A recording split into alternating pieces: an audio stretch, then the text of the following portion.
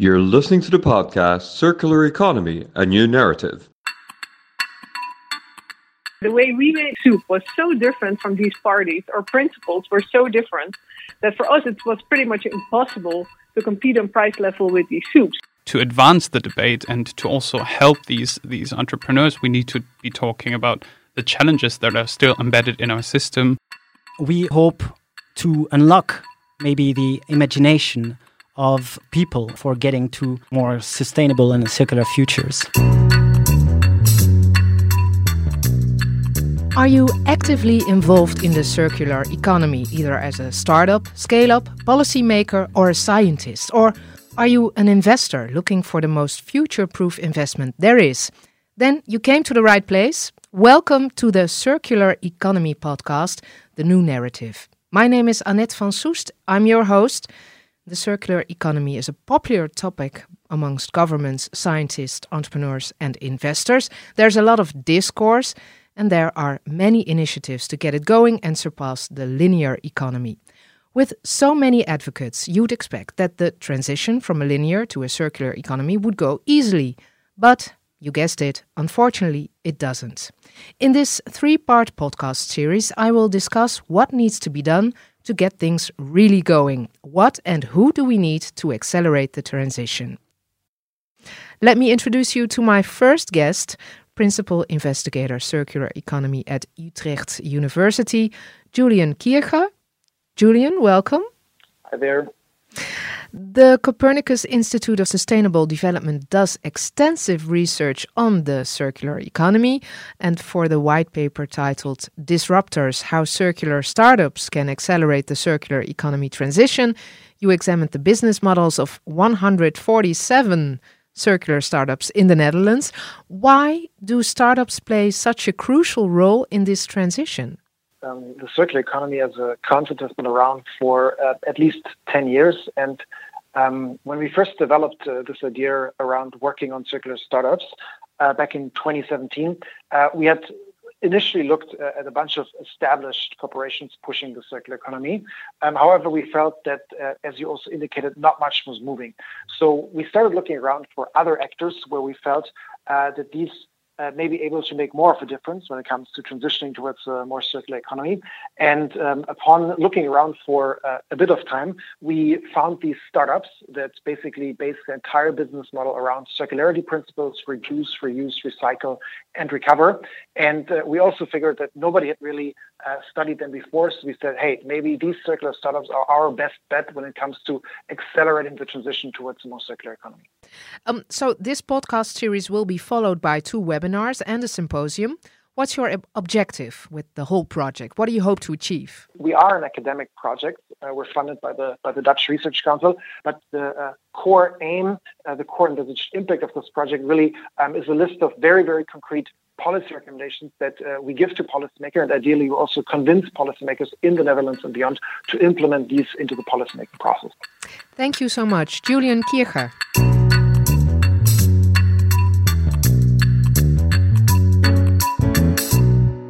Also part of the project is Thomas Bouwens, researcher at the Copernicus Institute of Sustainable Development at Utrecht University. And Thomas, we are making 3 podcasts. Can you run us briefly through the setup? What are they about? Yeah, so we call this podcast series A New Narrative because we believe that to get to a circular world, we need a powerful narrative that is appealing to the imagination of most people to get everyone on board. Of course, circular startups have an important role to play also in building this narrative. What's wrong with the current narrative? Well, there is a lot of discussion around circular economy, as you mentioned as well. But what we are lacking is also putting this conversation into practice and get things going. So we think that a narrative that embark everyone to actually do things circular is important. So in this podcast, we will talk about the success factors of circular startups. We will talk about the barriers that these startups face in their efforts for scaling up their activities. And we will also give ideas about how to build such a narrative that is needed.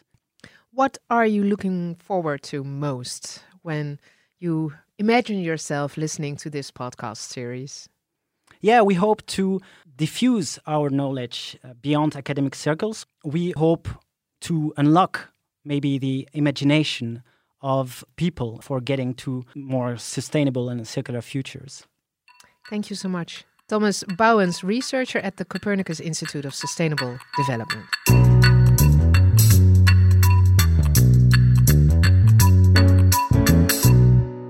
Let's talk about the status of the circular economy with my next guest. He's project manager at Circle Economy and co-author of the Circularity Gap Report, Caspar von Daniels. Welcome, Caspar. Hi, thanks. Let me start with a very simple question. What's the definition of the circularity gap?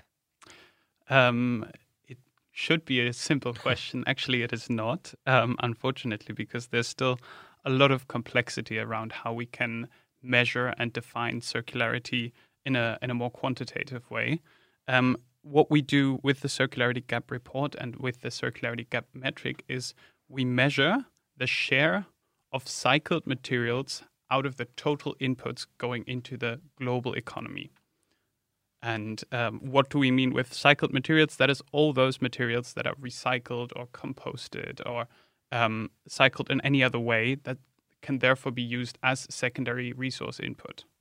And despite all the effort, only 8.6% of the global economy is circular, less than the 9.1% 2 years ago when you started.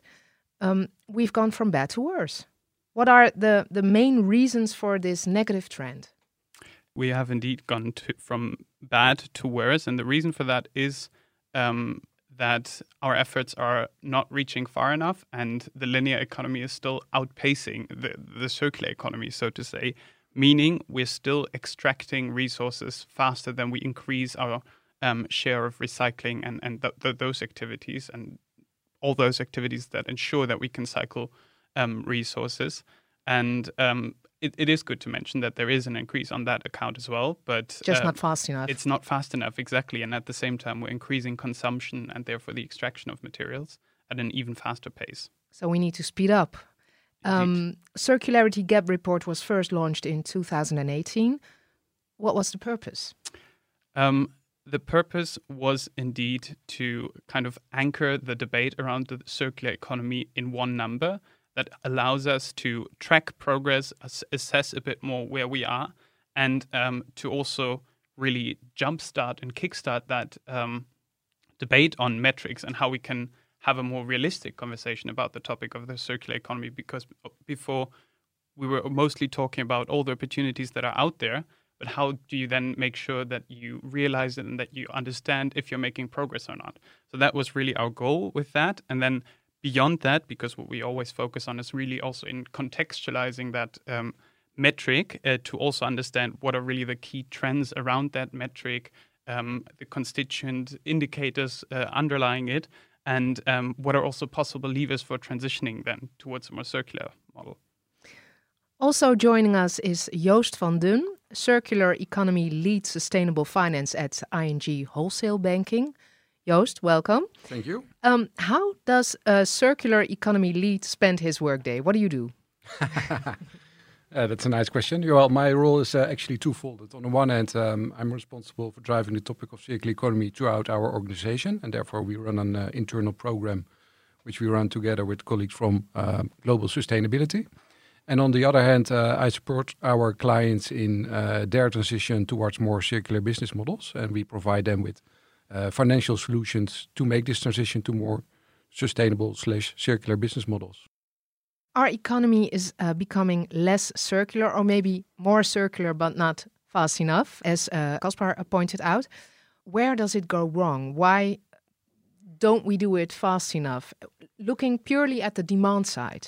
Yeah, so from the demand side, we see that our population is increasing quite rapidly. It's expected that we will be here with 9 billion people in this planet in 2050, and especially also the middle class will grow faster. That also means that their consumption pattern also changes, because if the middle classes grow in number of people, also our welfare increases, and therefore the consumption pattern changes. So, for example, you can see that in the consumption of meat. And it's also we've also done research where we see that to say it simply, the richer we get, the more we tend to not reuse or recycle. We are focusing on convenience, and that's also the second part. We're typically getting used to more and more convenience. It's very easy to shop behind your computer in the evening. You order something, and the next day it's delivered at your home with an awful lot of packaging. Very big package. Yeah, exactly. Most of the time. Yeah, so growing number of people and increasing demand for convenience.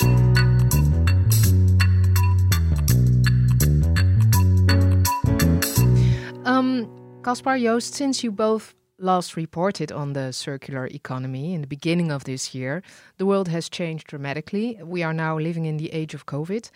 The virus defines our way of life, professionally and privately, and has a big impact, obviously, on the economy. Caspar, how does COVID-19 shape the circular economy?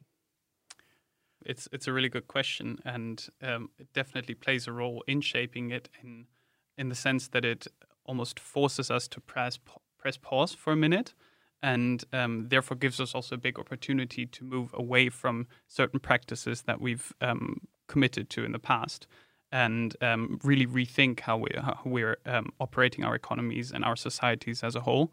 The crisis has really exposed a lot of weak points in our system, in our supply chains globally, noticing that all of a sudden we're very much dependent on where our products come from in countries far away.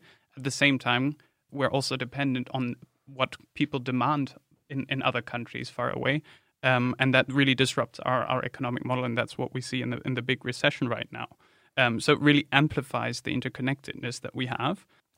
What we also see in terms of the circular economy, and you could argue for, I think, is that we see some short-term environmental relief almost. We see carbon emissions have drastically decreased over the past months, and you even see these pictures of animals returning to places where they haven't been seen for a while. Wandering the cities. Exactly. Clear waters in the canals of Venice. Yeah. So that, of course, gives a glimmer of hope. But then again, I think what we shouldn't so much do is in turning that into too much of a positive narrative, because it shows also that this relief comes at a really, really high cost. And so in that sense, one of the key takeaways I think that we also have is that it really shows the urgency for us to act on these more long-term issues like climate change, like the circular economy and the resource issues related to it, to act on those right now already, because we see if we have to do these radical cuts and changes to our way of life, that really comes at an immense cost that we can't even put into numbers and words just yet, because we can't even grasp it now. The transition also asks investments. It will also cost money to speed up the transition. So I'm wondering, since every country is struggling with an economic recovery and recovery plans economic, will this boost the transition, the circular transition, or will it cause a setback? I think in some way it will still cause a setback, probably, because we will see that the priorities shift again towards making sure that you keep your population fed, that you create employment again, and that you can reestablish some level of wealth. At the same time, what we also see is that there is a bit of a reshift or a shift in investment, and that the priorities are shifting towards things that can be a source of wealth for much more longer term. So an example that I know from my home country, Germany, is the idea of, again, putting out a kind of a discount on buying new cars, and especially also cars that are fueled by internal combustion engines or powered by combustion engines, was actually agreed to not implement, as opposed to, for example, the financial crisis in 2008. So we do see a bit of a shift there, I think. But overall, I think it's still a setback. Joost, what are your thoughts about this?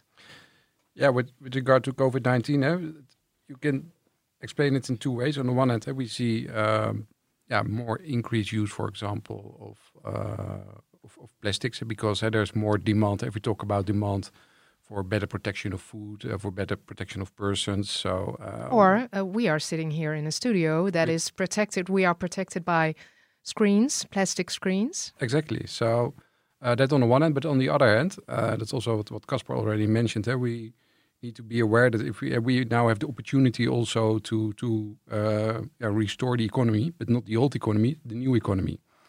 And I think that will also give an opportunity. And what we also see is that the European Union is really driving also a green recovery.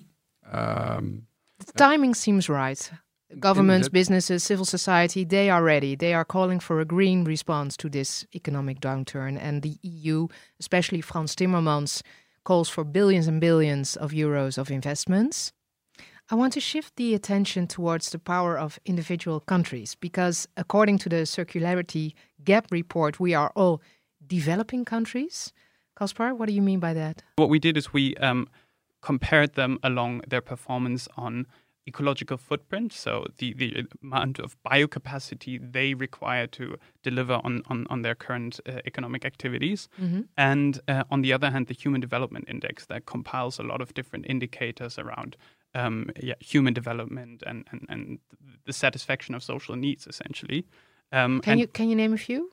So one of them would be access to clean sanitation and water, education, a minimum income, these kind of things.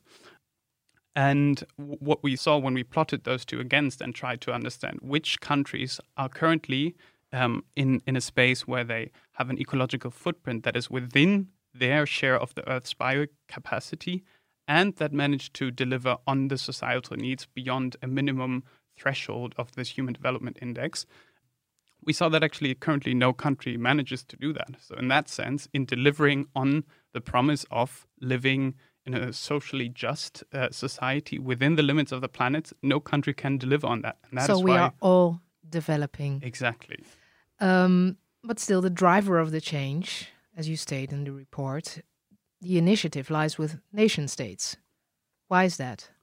That's something that we see, I think, to some extent because it creates accountability. Accountability in the sense that the citizens of each nation state suddenly know, okay, this is about us, so we need to talk about nation states. And then suddenly that accountability from citizens is also transferred to the national governments, which are in the end key entities in creating legislation, both on the national level, but then also as actors in supranational entities like the UN. And in that sense, there's a lot of power in those national agendas. Mm. And that's what we really wanted to highlight, whilst also making it clear that transition agenda that each country needs to put forward actually depends on the local reality that it is in. And our current debate on the circular economy is still also quite centered around the Central European, very Western, Northern Hemisphere kind of context. Can you give us maybe a couple of examples of countries that are doing really well unexpectedly? Because we are looking through that Western view. And it is indeed countries where you wouldn't necessarily expect it. So if I remember correctly, some of the countries that were really close to meeting a minimum of human development and staying within the planetary boundaries were countries like, for example, Sri Lanka or Vietnam, or also Costa Rica. All of these countries, I think, have a long history of also really cherishing their environment, but also have not the excessive, if you can term it like that. That might be a bit simply put, but very intense levels of consumption that we have in our Western societies. And even though we have much better infrastructure and approaches to cycling our materials and making sure that we keep our own countries green and pretty and our ecosystems intact somewhat, our own consumption is so high, and we of course also need to consider the impact that has abroad. So that's maybe a good point to make also, that our classification of these countries, it always refers to the consumption of individual countries. And let me ask you the question, Joost. When you see that policymakers all over the world see the potential of the circular economy, despite all this growing interest, inclusion in the circular economy is limited. Why is that? Yeah, that's a good question, and that's also what we were asking. Everybody sees the necessity to transition to a circular economy, but why? Why does it take so long? Exactly. Yeah, there are three main drivers which cause us or which contribute to slower acceptance of the circular economy. One, I already touched upon it earlier, was the fact that linear products haven't priced in the externalities, making those products cheaper than they actually are. Should be. Yeah. So, and that immediately goes to the second driver, or the second cause, is that we see that what we call the transaction costs and the operational costs in the circular economy are quite high. Meaning, if you want to create circular propositions or circular products, you need other parties to create such a product. You have to close the loop. You need to have your reverse logistics in place if you want to get your products back to you in order to recycle components or remanufacture the whole product. Mm-hmm. You have to set up partnerships. You have to track materials which you can use as an input material to produce your goods. And all these kinds of costs, if you add them up, then you see that the circular products become a little bit more expensive than the traditional linear products, because there are more parties involved to create such a circular product, thus more costs, leading to higher prices. Mm. And the third one is that you need a market for secondary materials. If you want to create circular products, you also need input materials from recycled content, for example. You see, because it's not scaling fast, that those markets for secondary goods are also still relatively small. So it's a little bit chicken and the egg. You need a push to scale and to let those markets grow. And therefore, I think it's important that there's also an additional push from the governments, from the European Union, to set this in motion and to make circular business more in favor over traditional business. So, concluding also what Caspar has stated about those countries and that they are critical facilitators and core enablers of this circular economy, we need joint action. That's also one of the points in the GAP report. But when we look at the geopolitical situation at this moment, trade war between the US and China, for example, the division even within the European Union on this topic, how positive are you, Caspar, about our ability to take that joint action? I'd say that being positive about it might be overstating it a bit, but because, of course, I'm also aware, we are also aware of all these geopolitical dynamics that don't necessarily foster that environment of collaboration and unity towards that shared goal of circular economy and carbon neutrality. At the same time, I think what we need to differentiate a bit is global politics and global markets. And I think, yes, there's a big job to be done on global politics, and we can't ignore that, and that needs to happen. At the same time, I think while we are so globally divided in geopolitics, maybe we're more and more globalized in our markets. And well, not the US and China.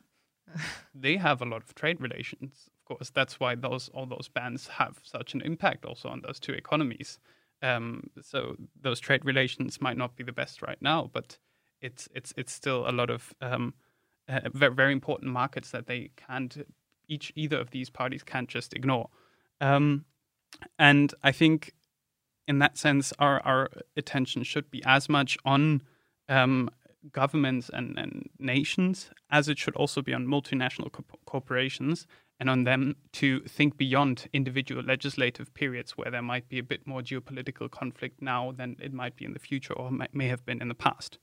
And I think as they progress and individual governments also really take the lead on advancing that and making sure that the markets move further, for example, with the EU Green Deal and the Circular Economy Action Plan, making sure that the EU market, being one of the biggest markets in the world, moves towards circular economy, circular products, that has a huge impact on multinational companies across the world, and also making sure that that's possible.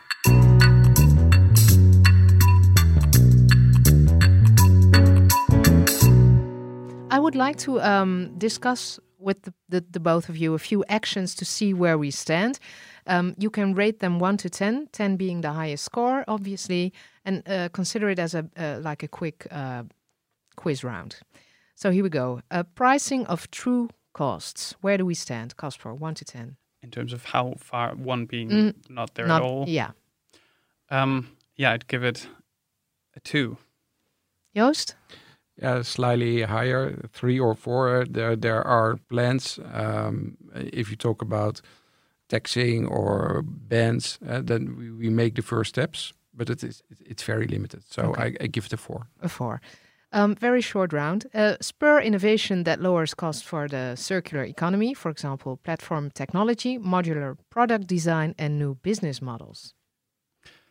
I'd give us a 5, well underway, but also a long way to go. Oh, I think I'm a bit more positive again. I would give it a 6 or perhaps even a 7. I think there are a lot of initiatives taking place to develop new innovative solutions for circular business models. So yeah, I'm a bit more positive.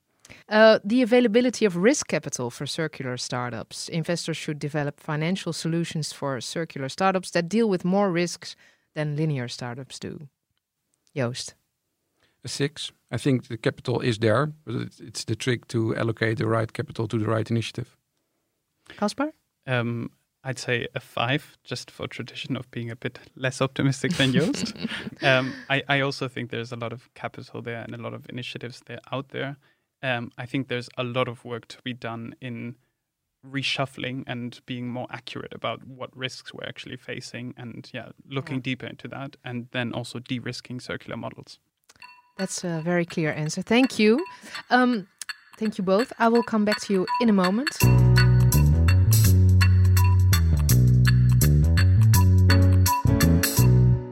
But first, according to Utrecht University, startups can be the kickstarters for the acceleration, but competing with linear startups is quite challenging, especially when it comes to scaling up. One of such circular startups is Kromkommer, a Dutch wordplay on the words cucumber and crooked, and Chantal Engelen co-founded the company 8 years ago when she realized that 30 to 50% of all fruits and vegetables were thrown away because of their appearance, although their taste was just as good as that of good-looking ones. To reduce food waste and change the system, Kromkommer started selling soup made out of these discarded crooked vegetables, but last year she decided to stop selling soup. Chantal, welcome to the Circular Economy podcast, The New Narrative. Good to have you. Yes. What was the reason you quit the soup business? Well, there was actually 2 reasons for this.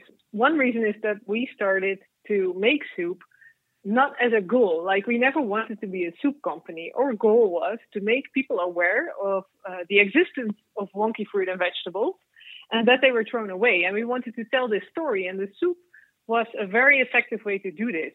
With the results that years later, many people know about wonky fruit and vegetables. So the soup kind of reached its main impact on this topic. On the same time, we noticed that the competition in the market was getting harder and harder. And it was for us as a soup business that was doing things very different from all the competitors, was getting way more harder. So we came to the point that we had to decide, do we really want to go into this soup business, which is very tough, or do we want to stick to our mission and tell the story about wonky fruit and vegetables, but in different ways? And that's what we decided on. So this isn't a sad story at all. You're still on a mission, but let me ask you first, what was the toughest part of competing with these linear soup brands? Well, the hardest part is that the soup market is very generic. There's a few big brands. There's private labels from the supermarkets that are all focused on high volumes, low prices, and low margins. And if you're a company like we were, the way we made soup was so different from these parties. Our principles were so different that for us it was pretty much impossible to compete on price level with these soups, which made our entry into supermarkets quite challenging. So what have you decided to go into then? What is your... Well, you're still on the same mission, but how do you fulfill it? Well, we're still on the same mission. We still want to tell the story of Wonky Fruit and Vegetables, and we decided to focus on kids for now, to teach kids about Wonky Fruit and Vegetables, and we do this with our NGO. So what we do is we have a kids book that we launched this year. It's a book about Meneer Tweebeenpeen, which can be translated as Mr. Carrot with two legs. And we teach kids that way about Wonky Fruit and Vegetables. But we also have toys, Wonky Fruit and Vegetable toys. And this year we're going to launch an education materials as well for school kids, so that we can teach kids already on a young age that Wonky Fruit and Vegetables exist, but that they're great taste and that you shouldn't be wasting them. And our reasoning behind this is if you teach kids this at a young age, in the future, when they become consumers and have to buy fruit and vegetables, for them, it's maybe not an issue anymore. Chantal Engelen, thank you very much. We will get into more detail in the next podcast, and you will be my guest in the studio together with other startups. I'll speak to you soon. Thank you. Thank you. Casper and Joost, you heard Chantal's story. Entrepreneurs running a startup are almost considered rock stars sometimes. You hardly read or hear about hardships or failures. Should the narrative change? What do you think, Casper? I do think so, actually. I think we should very much continue celebrating the efforts they make, especially those efforts of circular startups and circular entrepreneurs. But I think our discourse is too heavily weighted on the big, bright, painted opportunity, which is definitely there, and we've learned that. But to advance the debate and to also help these entrepreneurs, we need to be talking about the challenges that are still embedded in our system, in our financial system, in our accounting systems, and even our legal contracting systems. And we need to make sure that those topics receive attention and are actually solved, and that we can find a way forward. And I think that's where really the next steps for the narrative, for the debate on the circular economy should lie. Mm. How can we really make it real, and where does it currently struggle? Thanks for joining me. Project manager at Circle Economy and co-author of the Circularity Gap report, Caspar von Daniels. And Circular Economy Lead Sustainable Finance at ING Wholesale Banking, Joost van Dun. Thank you. That's it for this first episode. My name is Annette van Soest, and I'll see you next time.